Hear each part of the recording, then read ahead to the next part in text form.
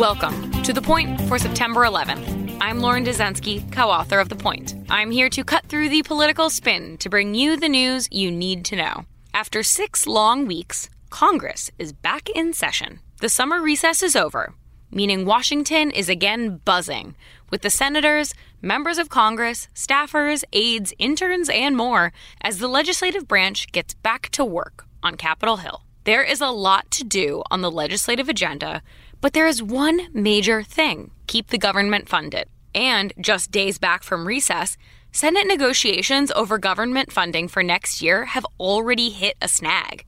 And this time, it's related to a dispute over abortion. Earlier this week, Republicans learned that Democrats planned to use the budget bill to block a proposed Trump rule. That rule would prohibit taxpayer-funded family planning clinics from discussing abortion with patients or referring patients to abortion providers.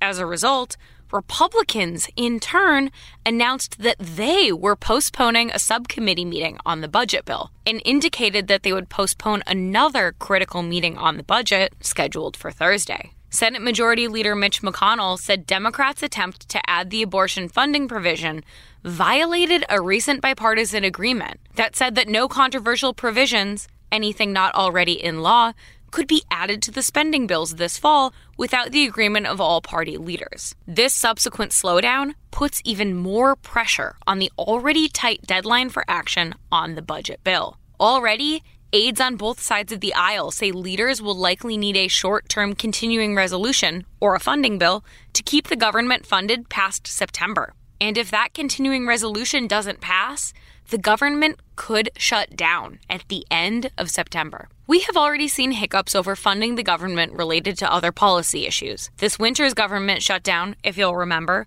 stemmed from President Trump's efforts to fund his border wall and Democratic refusals to allow it. Which brings us to the point.